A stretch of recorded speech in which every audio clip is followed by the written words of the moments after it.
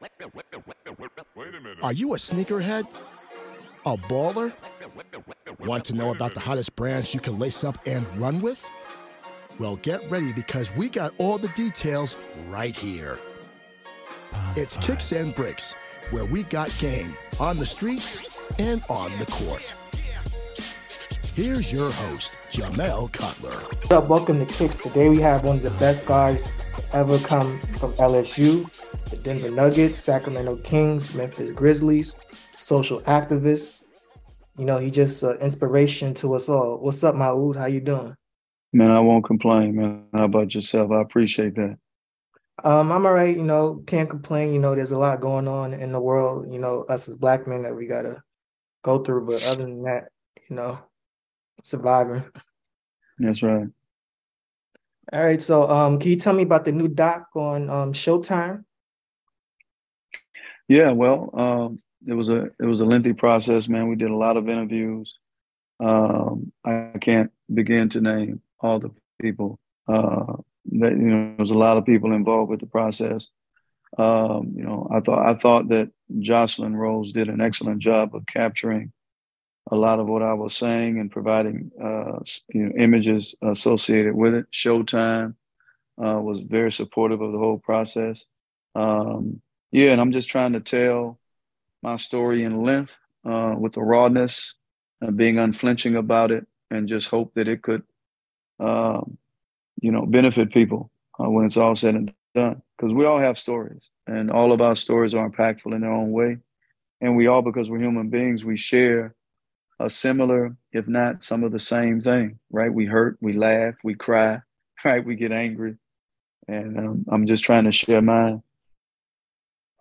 All right, man. So what kind of inspired you to produce the documentary, and also, you know, what kind of inspired you to write the book that you published a couple weeks ago? I mean, not a couple weeks, but a couple months ago.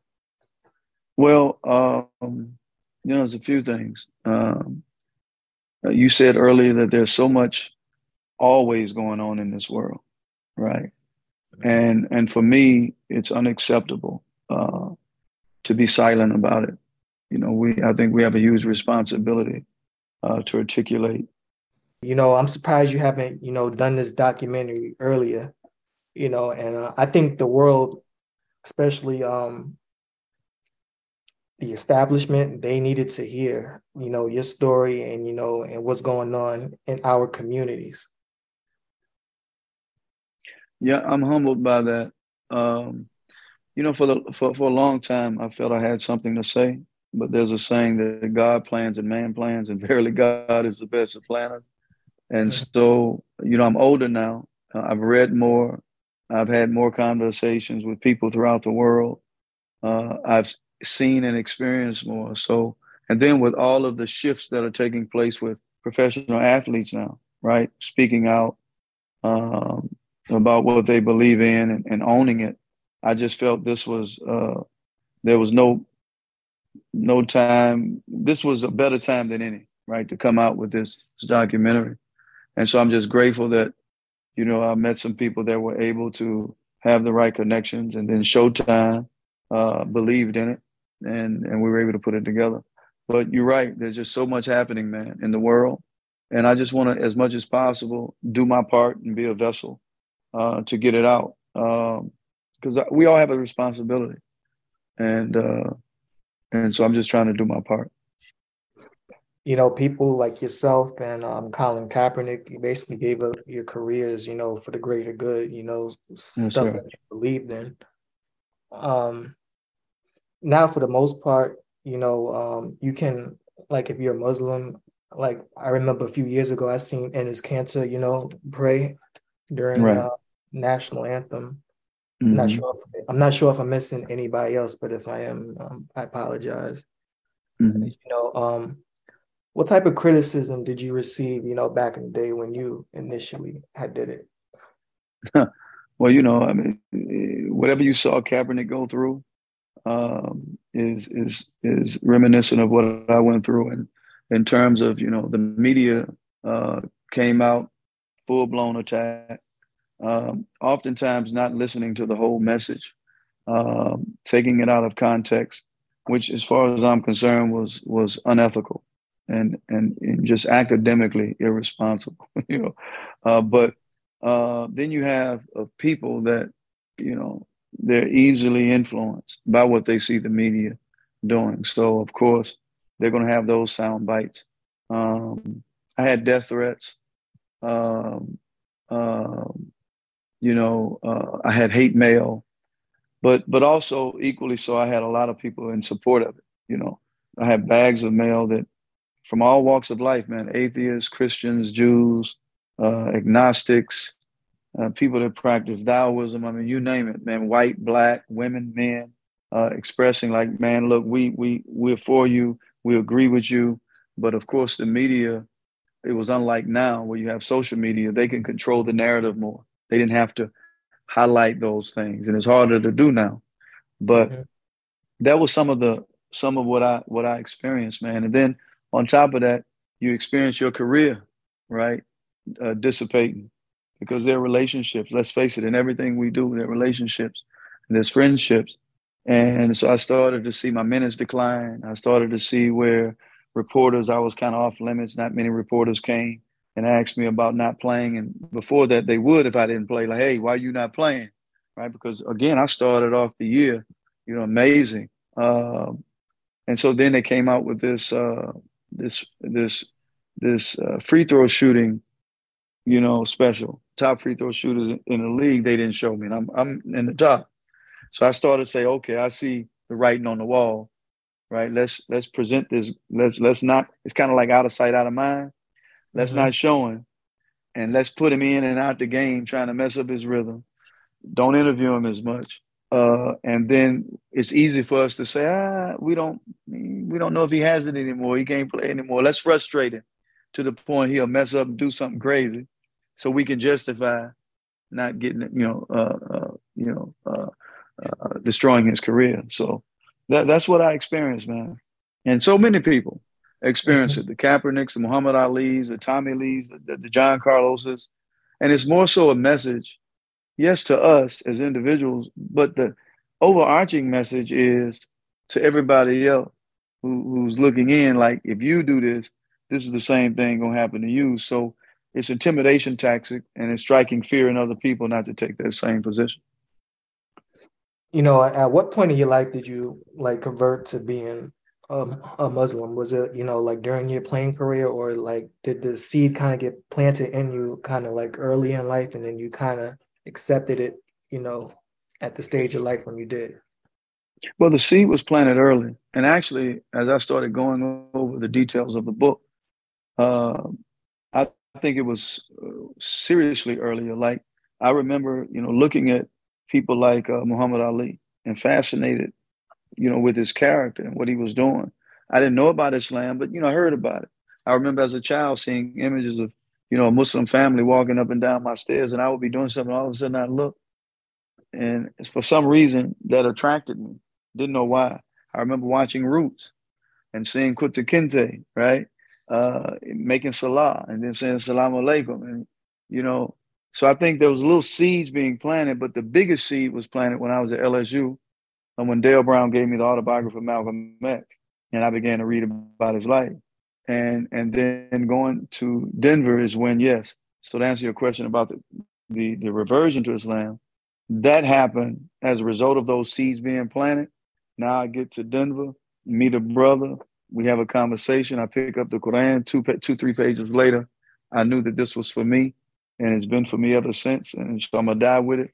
But I accepted it after my first year in the NBA that summer. I think around August, I embraced Islam. When Kareem and like Muhammad Ali changed their names respectively, they were met with criticism from like the public, their family. Did you go through anything similar, like on the family side of things? Because I know, like once you change your name, like people like really take that to heart. Yeah, they take it way too serious, but I understand it because it's it's different. It's out of the norm, right? And but yeah, I experienced, man, some resistance, not just from family, from friends or so-called friends, questioning why. thinking you're crazy, what's wrong with you? But also making the connection between, because they're aware somewhat of history, right? Like, hey man, you sure you want to do this, man? That might mess you up, right? So yeah, I got it. But those things didn't bother me, my good brother, because I had made up my mind at that time that, listen, this is what I'm going to do. And usually, man, by and large, not usually, when I make up my mind, that's what I'm going to do. I'm not running away from it. And so I decided that, look, this is what I'm going to do. Nobody's going to convince me outside of it. I've never felt like this in my life, where I could pick up something and I felt that 100%, like no hesitation, that this was it. I mean, for sure. And there was a feeling that I've never felt before. And that feeling is yet to leave me to this day. How soon after you converted to Islam did you actually go through the whole name change process?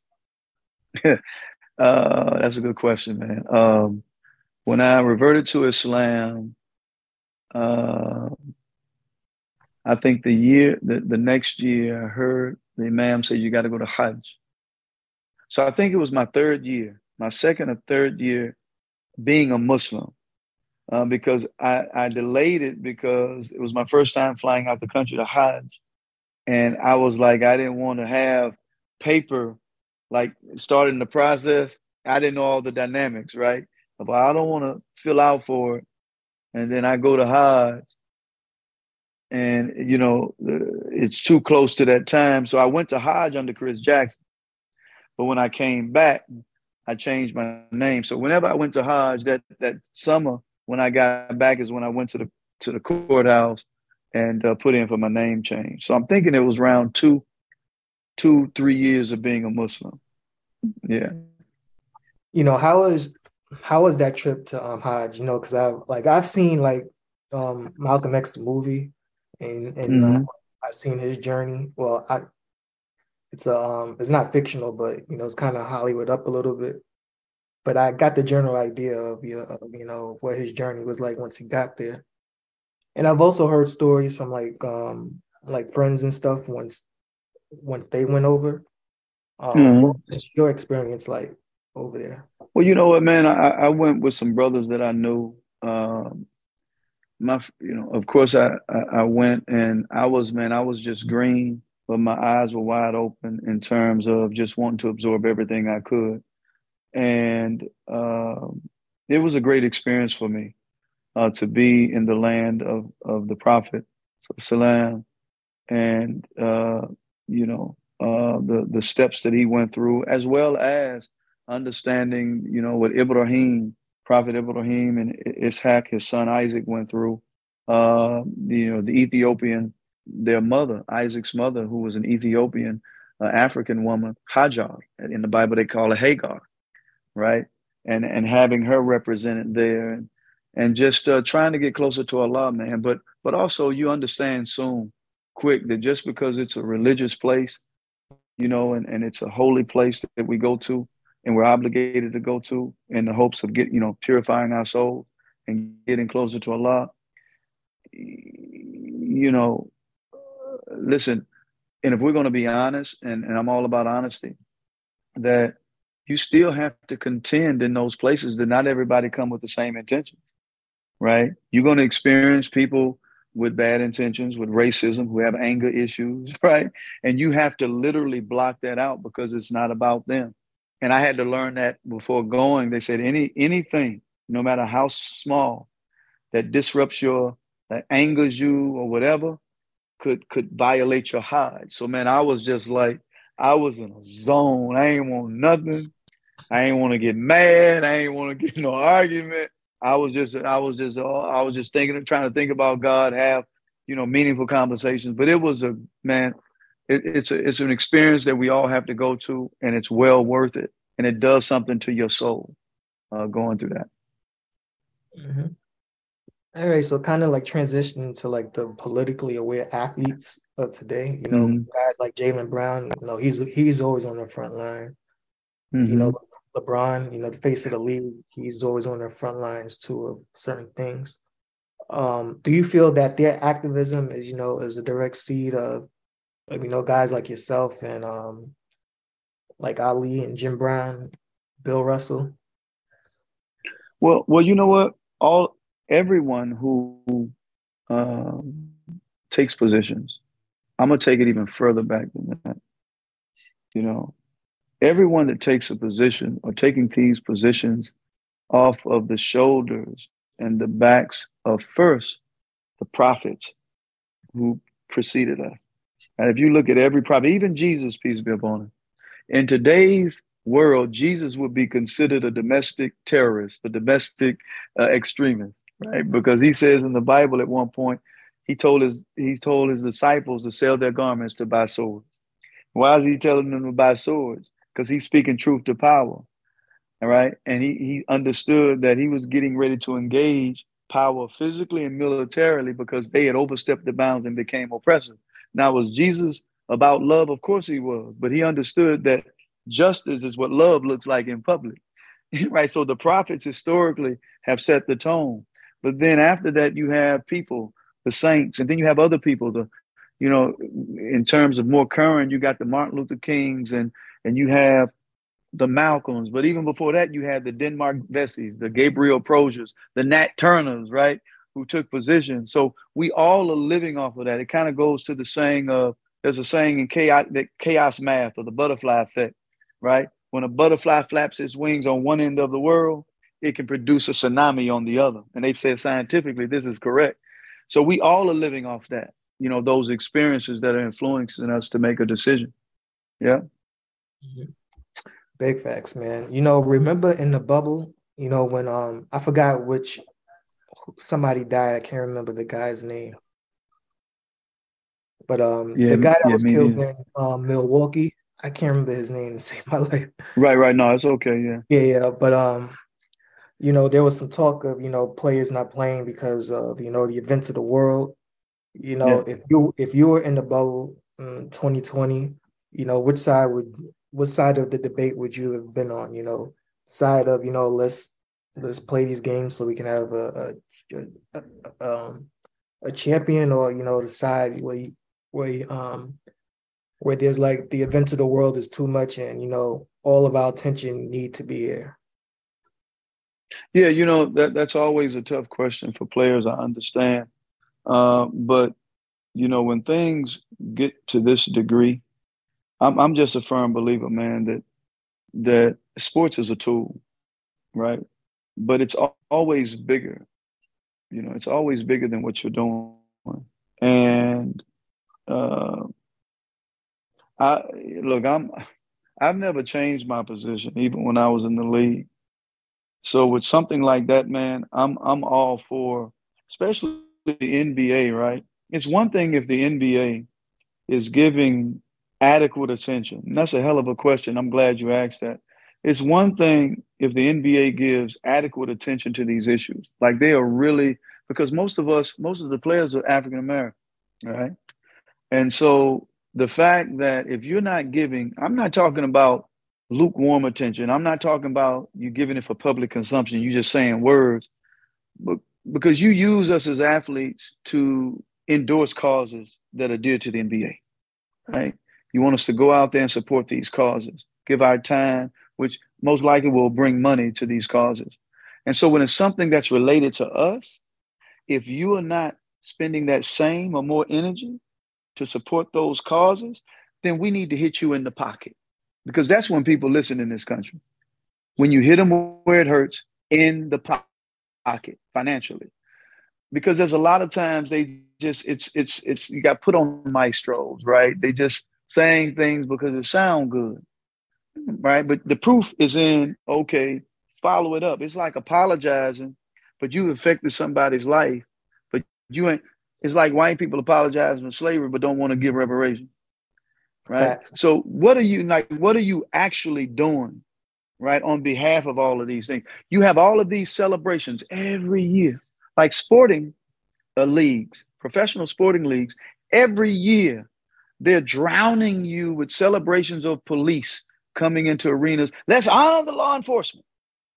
Let's honor the military, right? Take off your hats in silence. We love you for your service.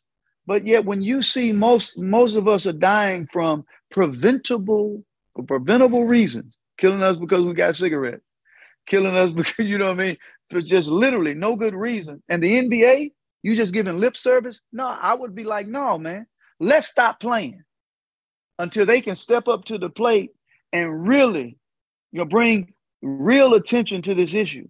Because institutions like that making that type of money, they can say more and do more to put pressure on these other institutions. So I would have been for the side of luck. Let's stop playing, for sure. And I think it was because of that, now that the NBA kind of felt pressure to actually like do stuff more than, making like PSA announcements. Like this past November, they had the Election Day initiative. Like, how would something like this fare back, like, say, 1997? Do you think people would be, like, so opposed to it? Opposed to what now? Opposed to, like, the whole voting initiative? And, like, do you think people would be calling, like, the NBA the woke league like they're starting to do now? I mean, I think so. I don't think necessarily that, if the situation was back then and they were, I'm not a, man, I'm really not a big fan of voting. And I say that because, like, when you look at from the inception of this country to now, these, whether it's Democrat, Republican, right wing, left wing, in the middle, whatever they call themselves, they're all in bed with each other. It's like good police, bad police. And if you look at the history of voting for representatives that's supposed to represent us, they lie to us every year about what they're going to give us. They give us crumbs. And we lose our minds. And then every year we find out that they lie to us. They don't never really fulfill what they say they're going to fulfill. And so, even when you look at the inception of this country, they didn't gain control through voting. They gained control, right, through self-determined armed resistance, right? That's this. If we're going to be real about it, they revolted, right? And so the system is not going to create a system for you to really win freedom. They're going to create a system so you to continue to work within a circle and go in a cycle that you'll really never really get anywhere. So what have we really gained? Like if you look back in the 30s and 40s and 50s, you look at the 2023 right now. If you take the images, if you listen to the language of what was used then, what people were fighting for, if you listen to what we're talking about now, we're talking about the same stuff. If you take the images of Black people being killed, if you look at mass incarceration, if you look at health disparities, if you look at all those things, Black people suffer more than anybody. So if you take that and you put this in black and white and put that in black and white, you won't know the difference of the times because we're dealing with the same stuff, right? Keandra Yamada Taylor says something very telling. Even with inequality, she said the essence of inequality, she said, is born out of the fact that we have 400 billionaires and 45 million people in poverty. She said, this is not a parallel fact. This is an intersecting fact. She said, we have 400 billionaires because we have 45 million people in poverty. And she said, profit, right? She said, profit comes at the expense of the living wage. So we were dealing with the same stuff. So voting in and of itself, I think is just, you know what I mean? Me, I'm not a fan of it. I'm a fan for, now when it comes to local issues, when you're talking about national issues, never really solved. But if it's talking about something in my community, I think we have a stronger say in affecting that, what's in your community. But in terms of national voting, please somebody show me where it's giving us real gains, where it's affected the relationship to power. Because you still have 1%, 2 to 3% controlling most of the wealth. And it's been that way for decades. So how is this? But to go back to your question, I think it would be the same. Like if it was now, people were like, yeah, we in the 70s, we woke now, right? Just like they're doing now.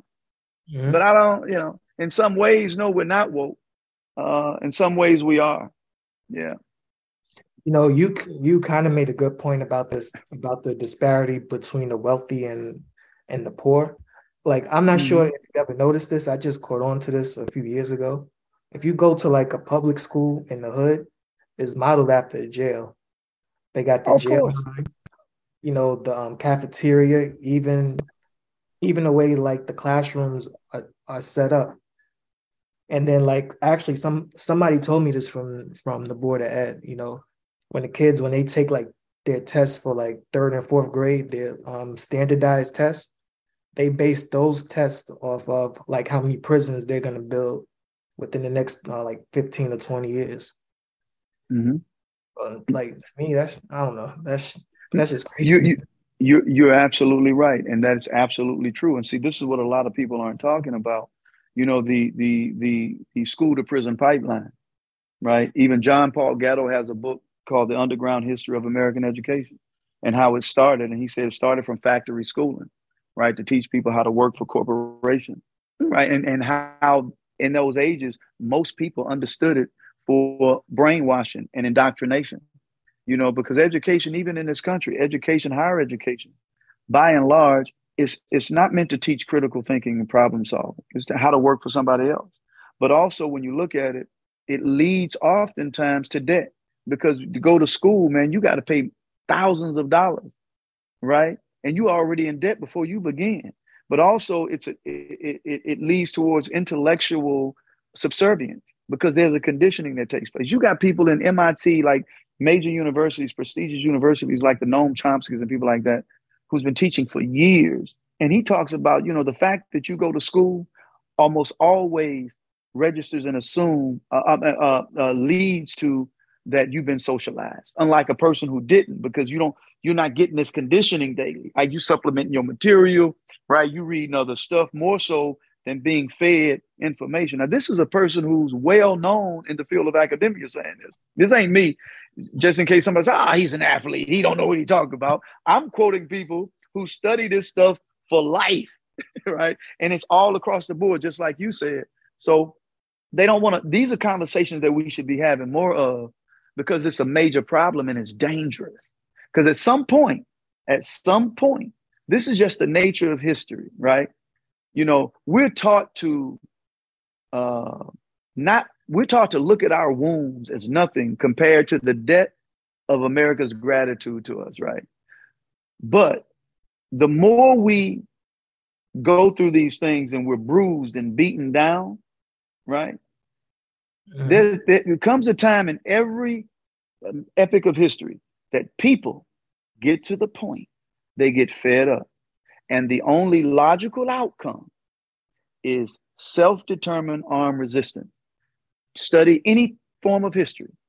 And America is showing those signs. People are fed up. And we ain't talking about just Black people.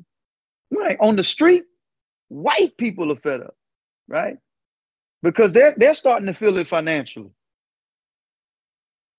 So it's I'm glad you're bringing this stuff up, man. It needs to be talked about more. And another thing that I think needs to be talked about is Black people and owning guns. Because, yep.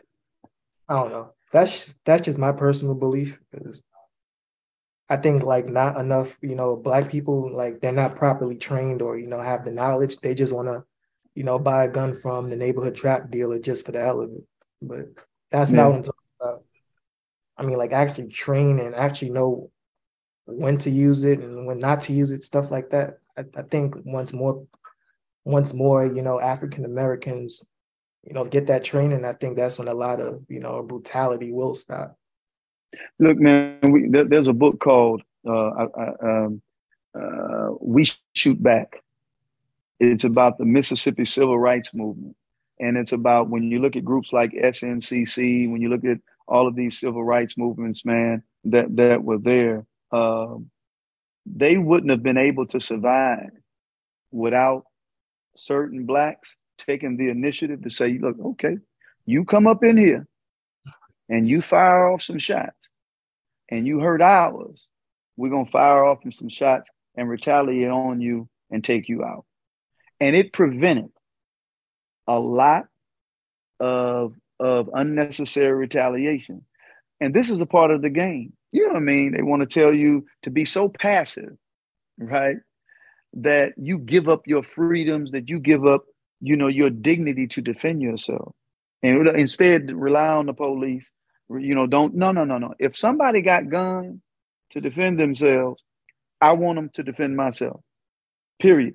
This is why the United States don't mess with certain countries. You don't see them barking down North Korea's door, because North Korea say, hey, man, okay, we'll press that button. No problem. What you want? America only messes with people that aren't able to really defend themselves. This is how they operate. And this culture will do the same. So I'm with you. If you got guns and you're allowing these guns on the street, and people can, people are walking in the post offices, man, people are just killing folks.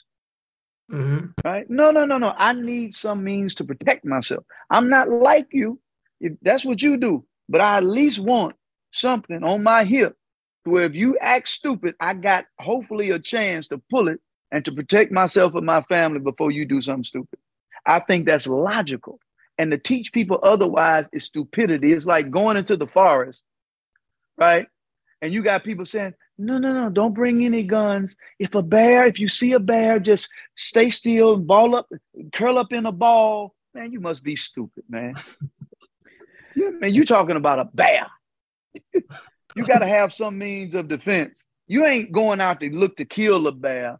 But if I'm walking in the area and I know a bear can get me, I at least want a weapon. I'm going to first try to shoot and scare you.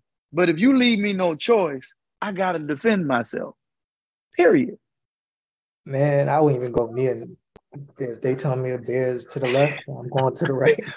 Look, most black people are not going to go in that situation. You won't be catch me in the forest, to be honest with you. If I don't see concrete, I'm not going.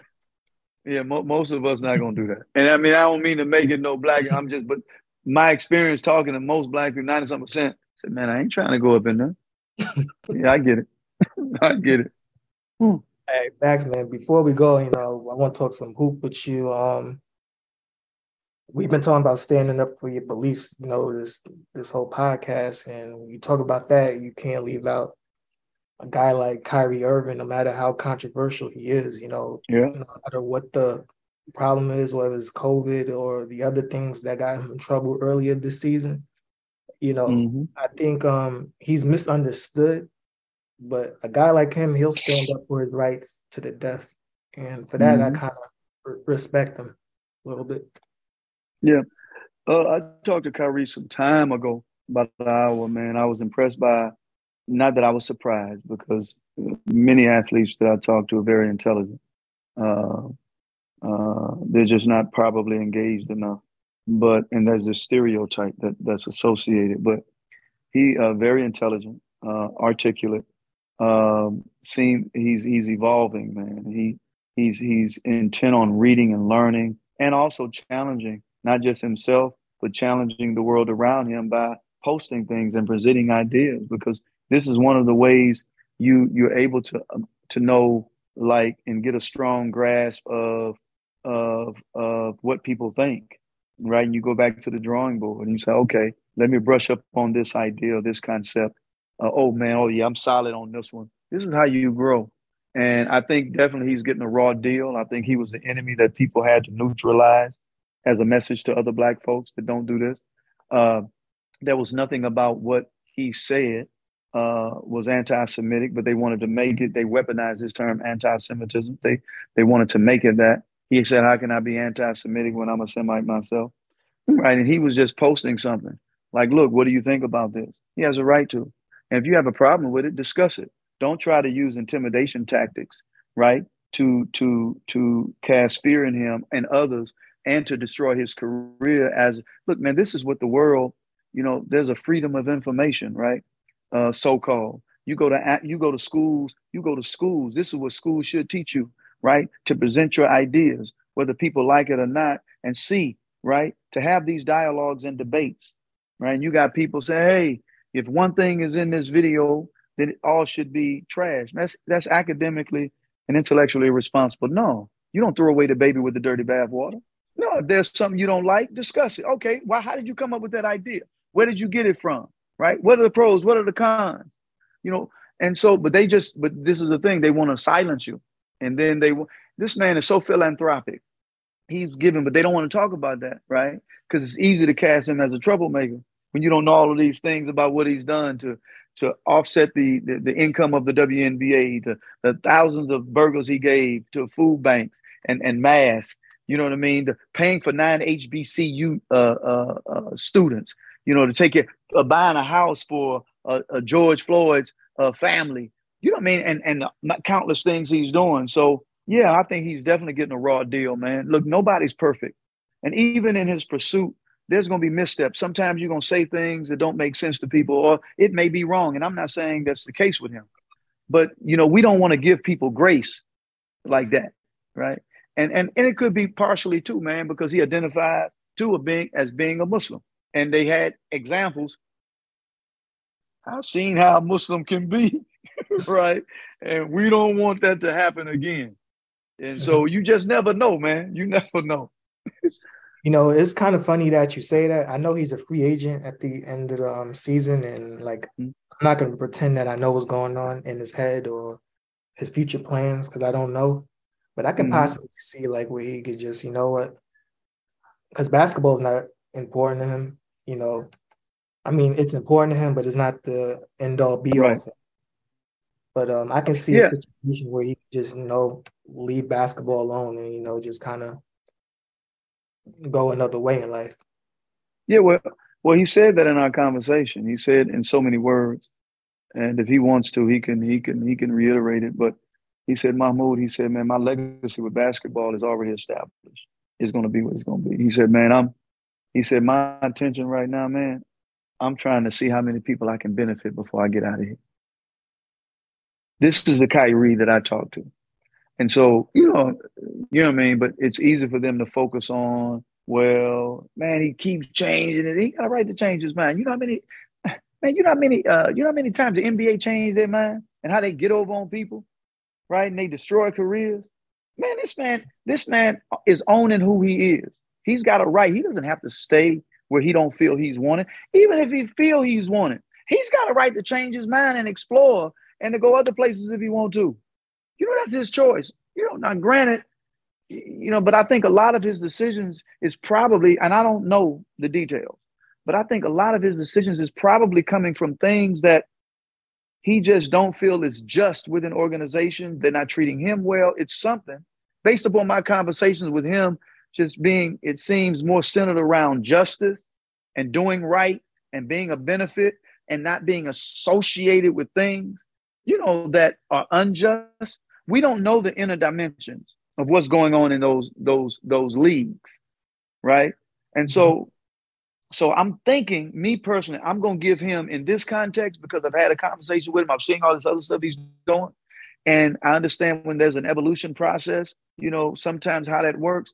I'm giving him great. You know, kind of in the interim, you know, because like, how do you see him helping Dallas? Like, and how do you feel about the trade from Brooklyn to Dallas? Hey, man, if it works, I think Kyrie is a phenomenal player. And, I think he's going to add to it. I think their style of play fits him. And it's a good start for him. So I'm hoping that it works out for him. I'm rooting for him, for sure. But with Ben Simmons, and so, like, do you think Brooklyn can still contend with Ben Simmons and KD? No, not with Ben Simmons. I really don't think that. He hasn't, as far as I know, he hasn't shown anything since I'm, you know, and it's not personal, man. I'm not a fan of his play. Even when he was at LSU and when he was with Philly, I think he's been protected. You know, I think there's been a lot of lofty language surrounding him as a player. You know what I mean? But I think he can, you know, if he just buckle down and, you know, become more aggressive and work on aspects of his game. But I'm just being, you know, in saying that it doesn't mean I'm not rooting for him, but I'm just giving my personal analysis, right? I don't think they can with him. No, I know. I don't think they will with him, but I believe they can with him if he works on, you know, getting that mental toughness together and working on his game. I think they can, but I don't necessarily think they will. Mm-hmm. All right. The last question is I want to get your comments on the Kings. You know, they're making a playoff push for the first time since 2006 when I was a teenager. Mm-hmm. You know, I'm 36 now, so it's been that long. Can you like attest to the job Mike Brown has done with that team so far? You know what? I haven't been watching, so that's one I can't give you because I don't really watch it like that.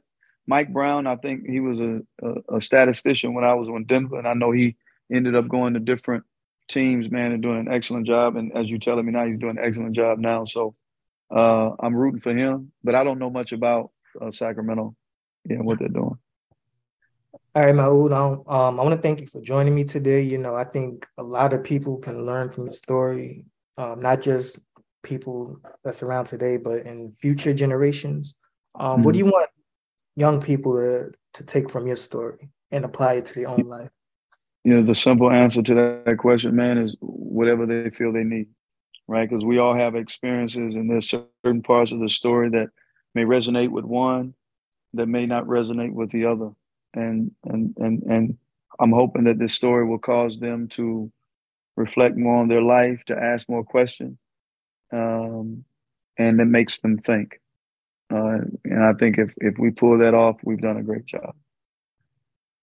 Okay. All right, Maoud. Thank you again, man. Like, you're a real inspiration to me. You know, I've been trying to hunt you down for like a couple of years now, so I'm glad I finally got you. Man, I appreciate that, man. I appreciate the questions and continue to be blessed. All right. Thanks a lot, brother. Appreciate you. Thank you. All right, now.